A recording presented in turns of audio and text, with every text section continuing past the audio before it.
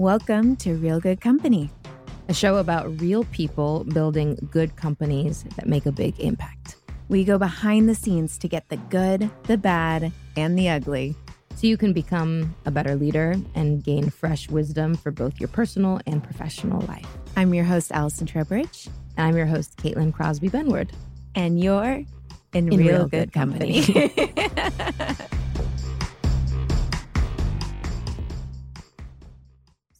So absolutely beyond thrilled to have Jonathan Merritt on the podcast with us today, mostly because it's an excuse for both of us to hang out with you, Jonathan.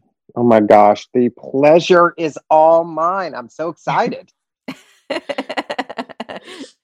So Allison and Jonathan have been close friends for a while, and I have had the pleasure to meet you a few times and have always been very, not only impressed by you, but also very intrigued by you, because from all the things I have gathered, it seems like you have a very unique story and upbringing and, you know, everything that you're doing in the world now. So I would love to be caught up to speed, as well as our listeners, a little bit of your background. Yeah, tell us a little bit about yourself. Well, it sounds like a boilerplate question, but when you're asking it to me, it's a necessary one, because you really can't understand who I am without understanding where I came from, because it was so formative in my life.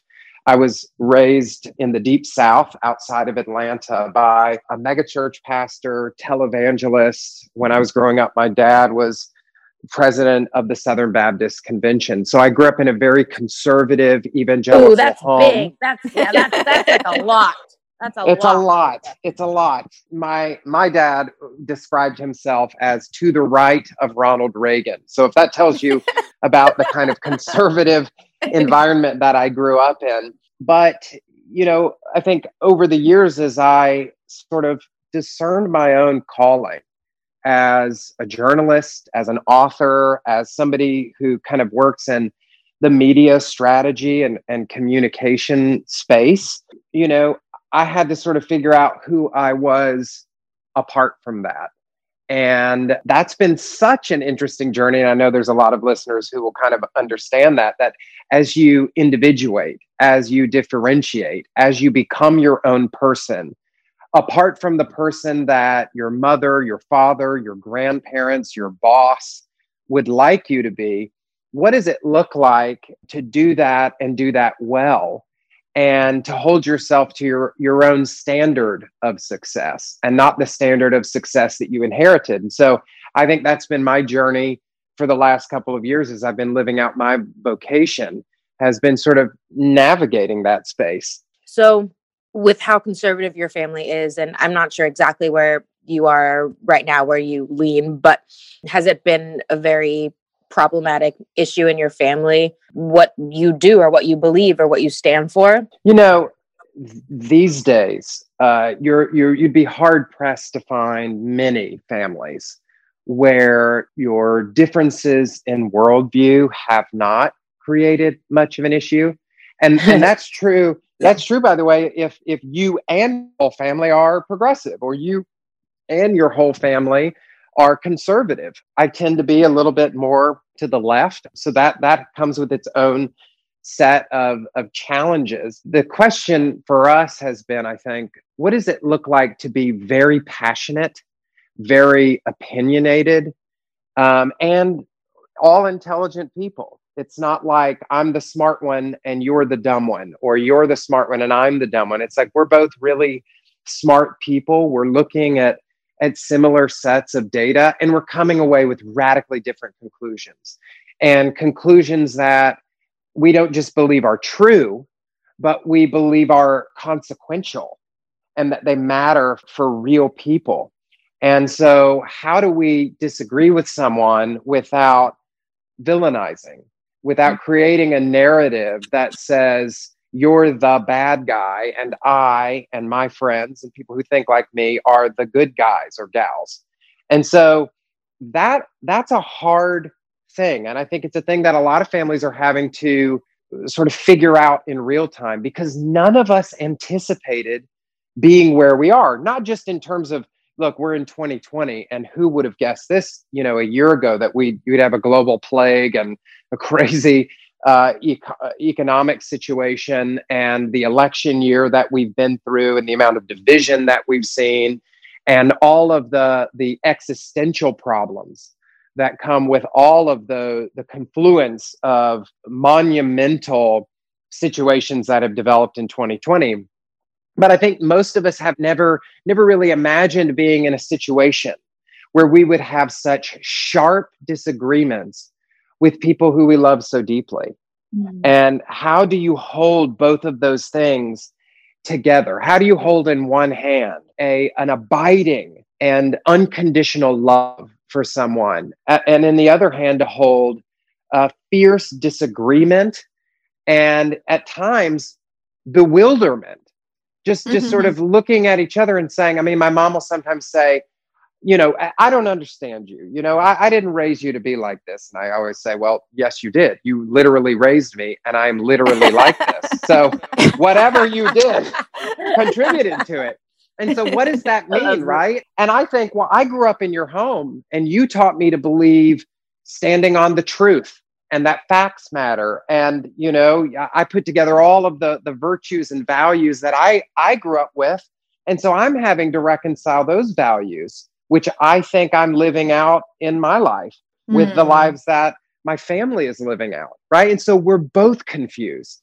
And so what does it mean to come to the table bringing so much confusion, oftentimes pain, and passion, and at the same time to express those true parts of who you are without sacrificing the all-important love?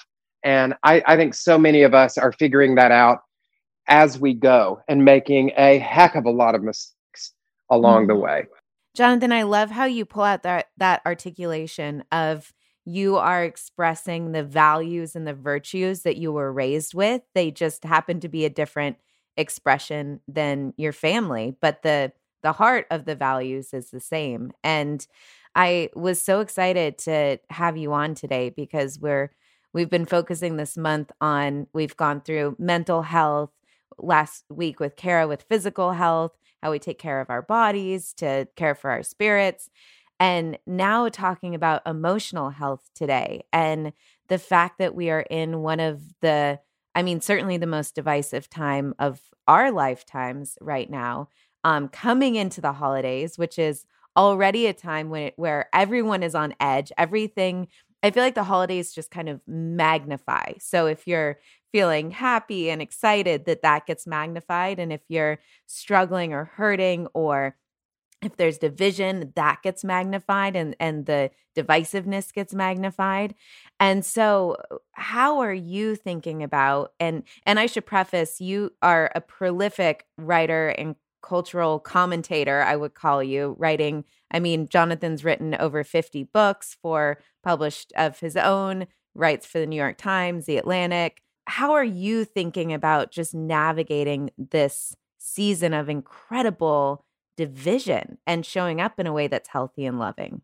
Well, I think that one of the most important phrases that you just use is showing up. And people will ask me, what should I do? And I think that the baseline is showing up. So many people right now, they're not showing up. They're cutting off. And they are sort of clamping off the flow of relationship that is coming from difficult sources, from sources that seem problematic, from sources that seem complicated. And by the way, I'm not blaming anyone for this because, if you are now homeschooling 4 children that you'd expect or feel prepared to be homeschooling, if you lost your job this year, if somebody that died or was hospitalized because of COVID, or maybe you're immunocompromised and you live in fear, it makes a lot of sense that Uncle Philip, who constantly wants to debate with you how you are contributing to the moral decline of America, or you're having a debate with someone about what the Bible really means when really it's just not the most important issue on your radar.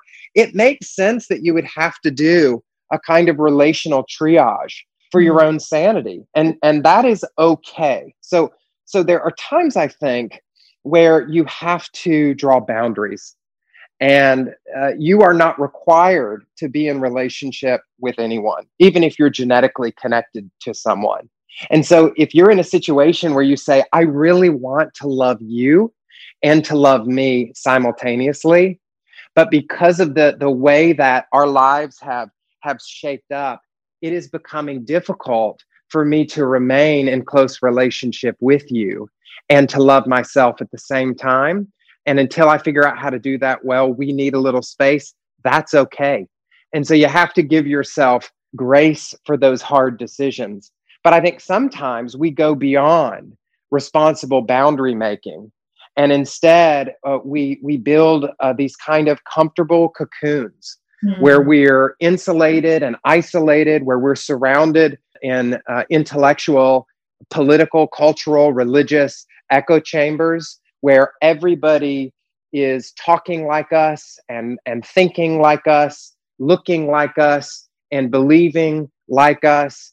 And so, insofar as you can do it in a way that is healthy and that allows you to love yourself deeply and well and first, then I think that we have to attempt to cultivate as much ideological diversity in close relationship as we possibly can. And that is hard work. And a lot of people, I think, they're doing so much hard work in other areas of their life. They just want their relationships to be easy. And sometimes the easiest kinds of relationships are often the kinds that create really toxic ideological environments. I have a question. You might not have a good answer for this, but curious. Maybe you do. If you are with your family for the holidays and the issue of COVID comes up and the issue of, the presidential debate and the winner and the polls and all the things, and you don't want to get into it. For instance, I have a few people in my family and we have very different views on mask wearing and, gathering in groups and all of that. So is there like a line or a sentence that you would recommend to kind of say to set the tone if they're asking you and they're giving their opinions about all the things? How do you recommend kind of setting the tone to have boundaries to kind of stay in a healthy space? I'd say a couple of things. 3 things that come to mind immediately. One, if you're following this rule, seek always to understand before seeking to be understood. Until you truly feel like, I get it, I understand where you're coming from, then withhold as a priority in that exchange being understood by the other person. Most people come in with suitcases full of conclusions that they've already drawn. And we find ourselves just beating each other over the head with locked suitcases, rather than sitting next to the people that we love and unpacking those things together. And that's where I think we need a little bit more curiosity and a little less confrontation. And so just to be curious about where people are coming from. So that leads me, I would say, to the second thought I had, which is challenge yourself in some of these most difficult exchanges to make sure that at least half of the sentences you speak end with a question mark. And then begin when they answer the question, rather than anticipating how you would counter their argument, ask yourself why they must believe that that's true. One of the things that will help you to do if you just take those 2 steps is it will build empathy, which I think we could use a lot more of, and it lowers the temperature in conversations. Additionally, and of course, if you look at the research that's done with the mirror neurons, when you begin to take that posture, you would be surprised how quickly other people will take that posture with you. That empathy is contagious. And so you can actually not just lower the temperature that you're bringing to a conversation, but you will lower the temperature in the whole room. And so you'll find that when you change, your family changes. When you change, your community changes. And so that's really important. And then I think the third thing is, so much of life right now is seen through the lens of winning and losing. And so when you come into a conversation, and things get heated, or you identify a difference, you begin to wonder, how can I win? Now, we all sort of assume what winning means because most of us are using the same standard. Winning for us is conversion. Winning for us says, I'm right and you're wrong. And in order to win, you have to believe in your wrongness and my rightness. You have to begin thinking like me. I think that we could begin to redefine for ourselves what winning means. Maybe winning means beginning to understand how somebody else thinks. Maybe winning means abandoning a quarrel, as an ancient king once said. Maybe winning means prioritizing deep, rich, personal, timeless conversations over passionate, bombastic, explosive, political, timely conversations. So I think that most of us enter into these conversations having accepted a toxic definition of what a win looks like. And I think if we step back first before we enter into these things, or if we find that we're losing ourselves in a conversation that we didn't anticipate, to step back and to say, okay, Jonathan, what would a win look like? You know, Stephen Covey in 7 Habits of Highly Effective People said, begin with the end in mind. Most people never know where they're trying to get to in a conversation, which is why they lose themselves so often. So taking a minute to say, what would it look like to end this conversation, walk away, and feel good about what just happened? And for most of us, that's not going to be screaming, slamming doors, yelling at somebody, name calling, marginalizing, villainizing, or demonizing. It's going to be forming a mutual understanding where you can be heard and you can also hear, where you can be understood, but you can also understand. And so just, I think, redefining the win is a really helpful thing when you're in those kind of contentious environments with people that you love, but also feel really hurt by. I literally want to drop the mic for you right now, Jonathan. I know. I was just going to say, have you thought about being a marriage counselor? I mean, oh my gosh, all of it.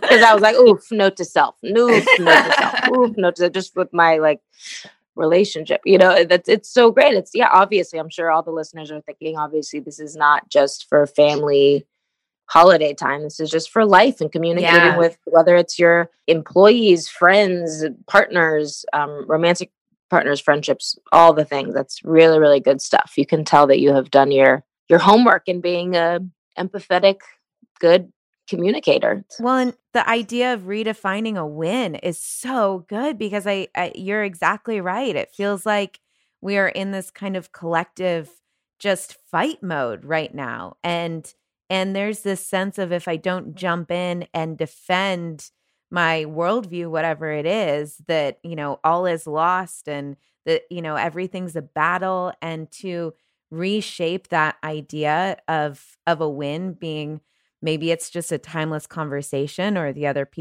person feeling heard and understood.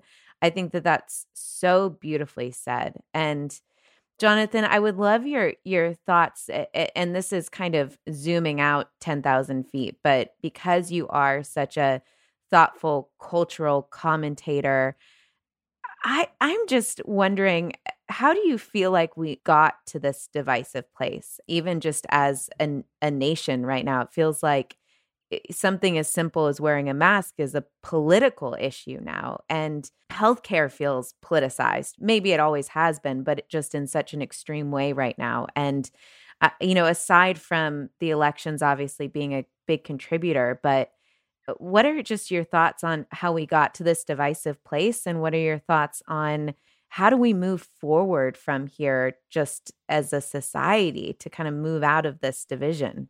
Well, gosh, that is a huge, huge question. And we could talk about, I think, all kinds of trends, the democratization of media, the rise of the internet and social media, and the way that incentivizes certain kinds of exchanges. I mean, just think about the fact that when Twitter came onto the scene, right? I mean, when fire was invented, it took thousands of years, right? However many years to spread around the world. Twitter reached, critical mass in a matter of months. And when they did, they made a decision to limit word count. Now that seems like a practical thing, right? But suddenly we begin to speak in sound bites, right? Because we're forming muscle memory. How many hours a day, if you look at your phone will tell you how many hours a day you're averaging using social media. You're forming a kind of muscle memory. When we text people, we're forming a kind of muscle memory. How often do we phone somebody up and have a conversation? I was talking to somebody yesterday who was telling me about how he found all the letters that he was exchanging with an old friend from college, and just sitting down and slowing down, right? And having to kind of to begin to think with appropriate levels of nuance. Think about your habits as formative habits. That's one of the ways out of this. Don't just think about what you're doing, but ask yourself, what kind of person is this shaping me into? I saw The Social Dilemma, which maybe some of your listeners watched. It's a documentary about social media that talks about some of the downsides of technological developments. And they talk about how, AI is using notifications to form us. That if you can create just a 1% shift in behavior, it's a huge difference. So, on my phone, I don't get notifications for anything.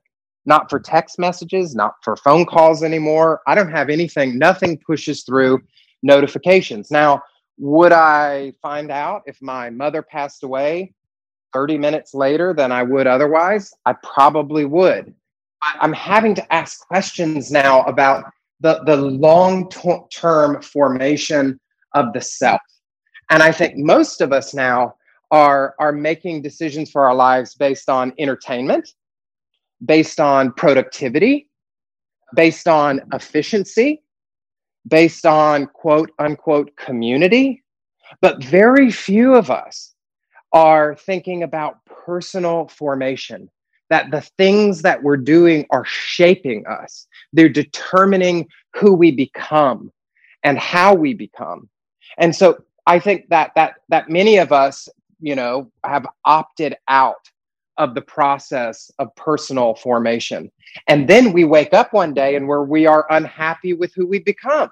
So we hire life coaches and therapists, and we listen to, podcast after podcast after podcast. And we're having to undo the work that we have unconsciously allowed to be done on ourselves. And so what I would do is invite people back into the process to begin to think about the ways that they're stewarding the hours in their days, and then ask the question, is this the kind of person that I want to be formed into or not?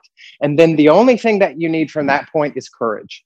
You have to have the courage to make the difficult decisions, to opt out of the platform or to turn off the notifications or to endure, the frustrated friends who wish that you would be engaging in a certain way.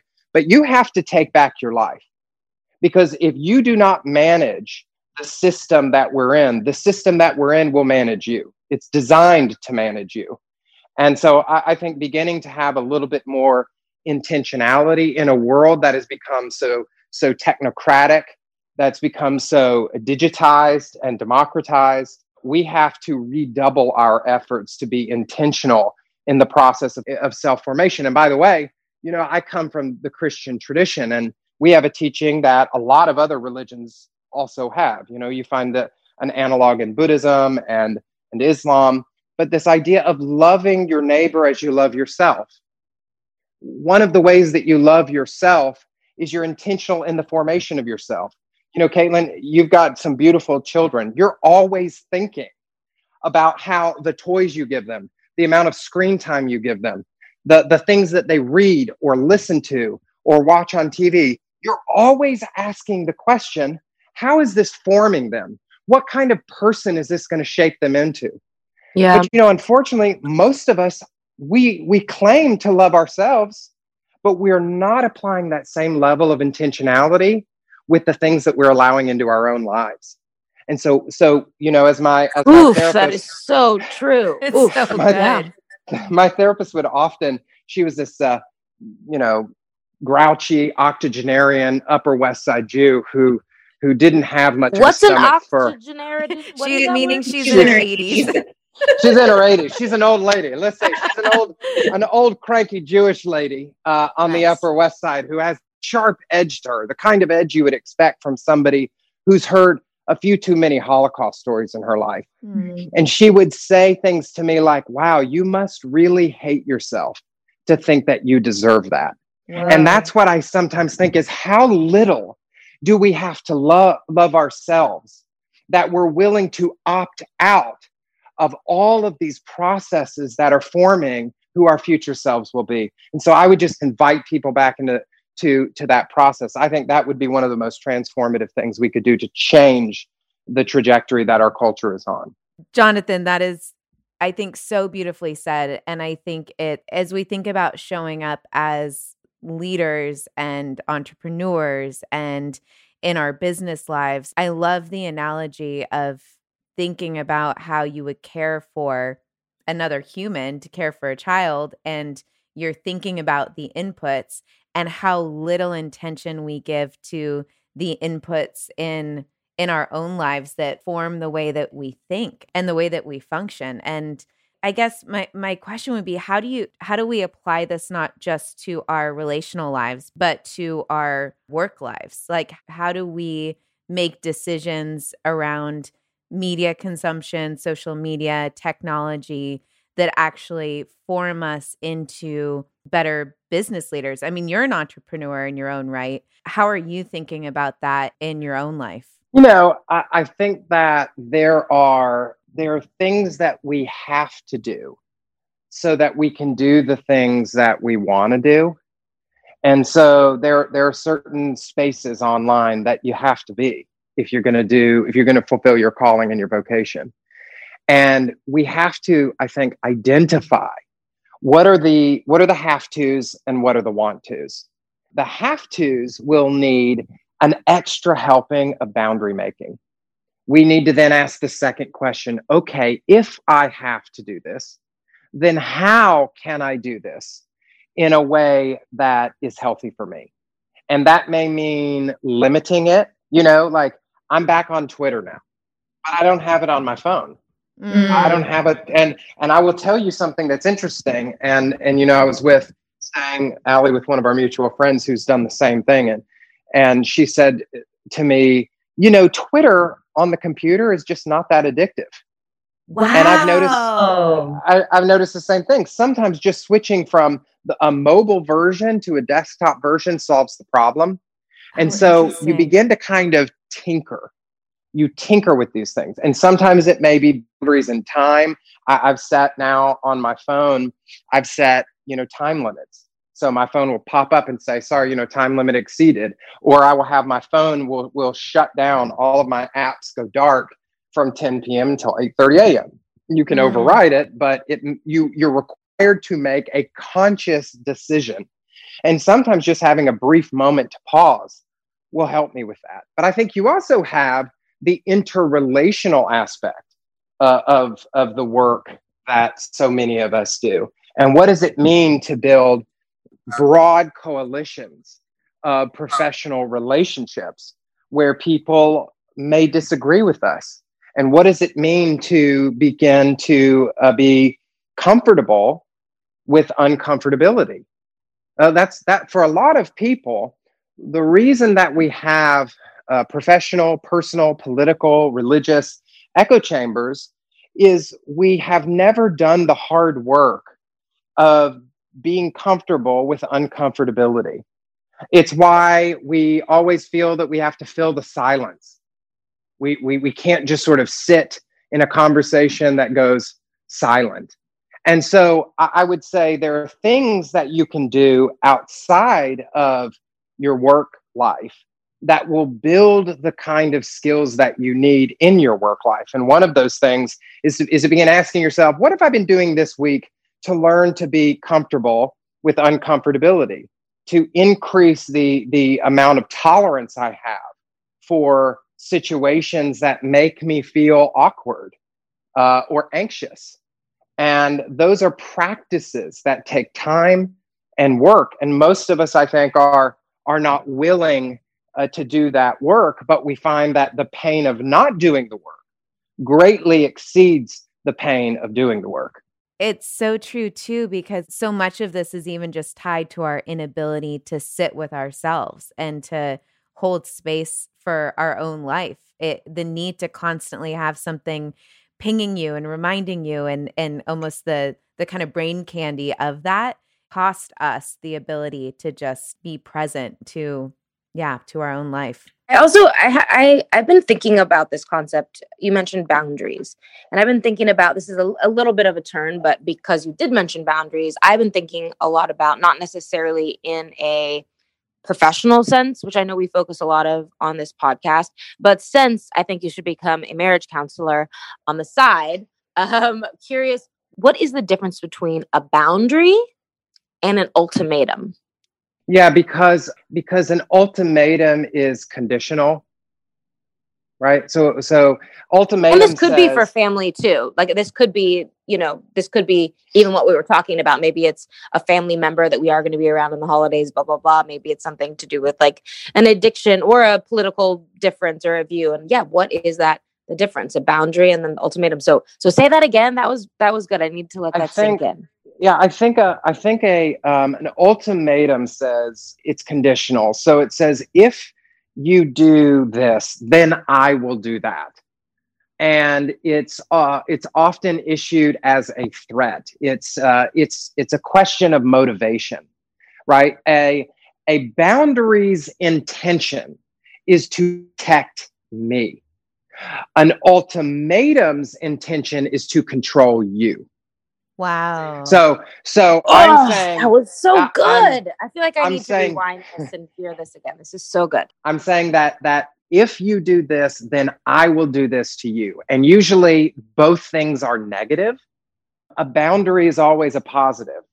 Here's what I need, right? And then you're right in the sense that it's not conditional, but a boundary will always, the offspring of a boundary is choices. And so everybody has a choice, right? So if I say to you, hey, if you continue to do these things to me, I really will need some space, right? It could sound like an ultimatum, but my motivation there is different than saying, if you don't start cleaning the house, then I'm going to leave, right? That's a threat. You don't want to leave. You want them to clean the house. The motivation is to change their behavior, right? And so if you're wondering, am I setting a boundary or am I delivering an ultimatum? Ask yourself, what is the motivation? What do I ultimately want? When I set a boundary, what I want is I just want to be safe, protected, and healthy. And when I set an ultimatum, what I really am doing is I'm bringing the pressure of a possible negative consequence into the situation in hopes of coercing you to modify your behavior according to my desires, my wishes. And so you might think of them, they're not twins, but they're cousins, right? They can often present in similar ways. But if you peel back the layers and you begin to judge the motivation, you'll see that they're quite different in their genetic makeup. Wow. Jonathan, all of this has been so good and so helpful just as we think about emotional health, boundaries, as you brought up, Caitlin, how we have thorny conversations. And in the last few minutes, I'm a major book lover for obvious reasons. And with our company COP, we're all around books. But what books or resources could you point our listeners to that have had an impact on your life in thinking through how we either show up in emotional health to our own lives, or how we, honestly just love and engage with people who disagree with us? I've been reading, I'll give you some kinds of books that have really shaped me. I think that books on trauma are incredibly important, because oftentimes we think that I'm showing up and you're showing up and we are having a conversation. And instead, what's happening is I'm showing up and my trauma is showing up, and you're showing up and your trauma is showing up. The reason that maybe you're issuing that ultimatum is because you have a fear that has been implanted in your life by an overwhelming situation somewhere in the past that has not been processed and resolved, right? And if we don't acknowledge that other entity in the room, what we end up doing is speaking out of trauma, acting out of trauma, and doing it in a way that's unaware. And so, I think you had you had or you're having Miles on here from Onsite. I was able to spend a week at Onsite and began to realize there are so many of these formative events, and sometimes you know what these are right away. If you've got a history of abuse, if you grew up with parents who were divorced or depressed or abandoned you or physically harmed you, if you had a situation where you felt more pain than your body had the ability to cope with or process with, that residual pain resides in your body and it still lives there, and it's telling you stories. It's giving you scripts. It's saying things like, nobody cares what you think. It's saying things like, no one will ever love you. If I trust you, you will hurt me. If I open my life to you, you will leave me.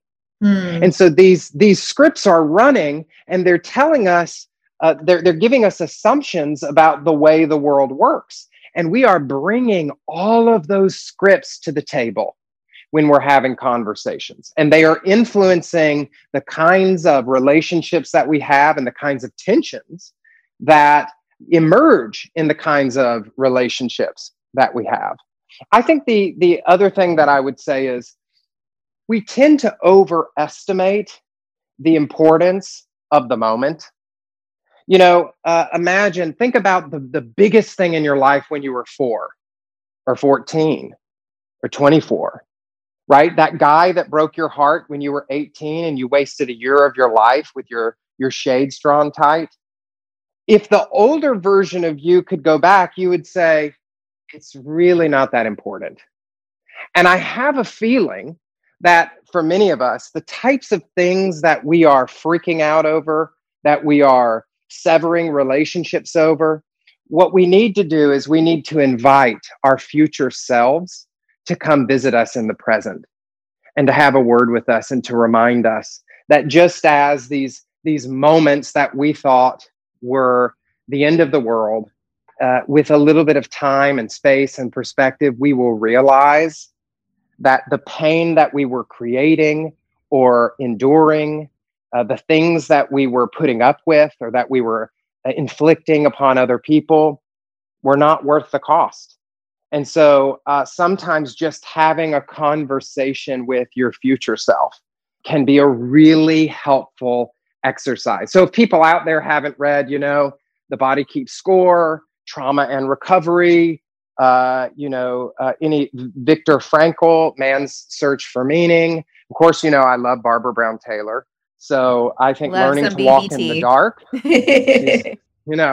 I love Barbara Brown Taylor. I think Brene Brown is doing some of the best work. It sort of has touched a nerve, the zeitgeist. I think if Brene Brown had written the same books that she's writing right now, but she had written them 30 years ago, most of us wouldn't know who Brene Brown is. Yeah. But her content is so timely. It has struck a nerve because people are starting to realize that these are not our faces. These are facades that we're walking around with. And most of us deep inside are wounded, traumatized children and adolescents who are dying to find the courage to confront the pain that we've been carrying for far too long. Wow. Jonathan, it is just such a joy to speak with you. I've known you for years. We were roommates back in the day, back when we were kids. And I just constantly feel like I learned so much from you and am so challenged by your thinking. And there's so many gems to take away from this conversation. So thank you for just sharing all of this with us. Yes, thank you for taking the pleasure's mine. time. And everyone, I want to encourage you to check out his work, all his journalist work, his books, podcasts, social media, all the things. Thank you so much, Jonathan. Oh, thank you. The pleasure is mine, friends.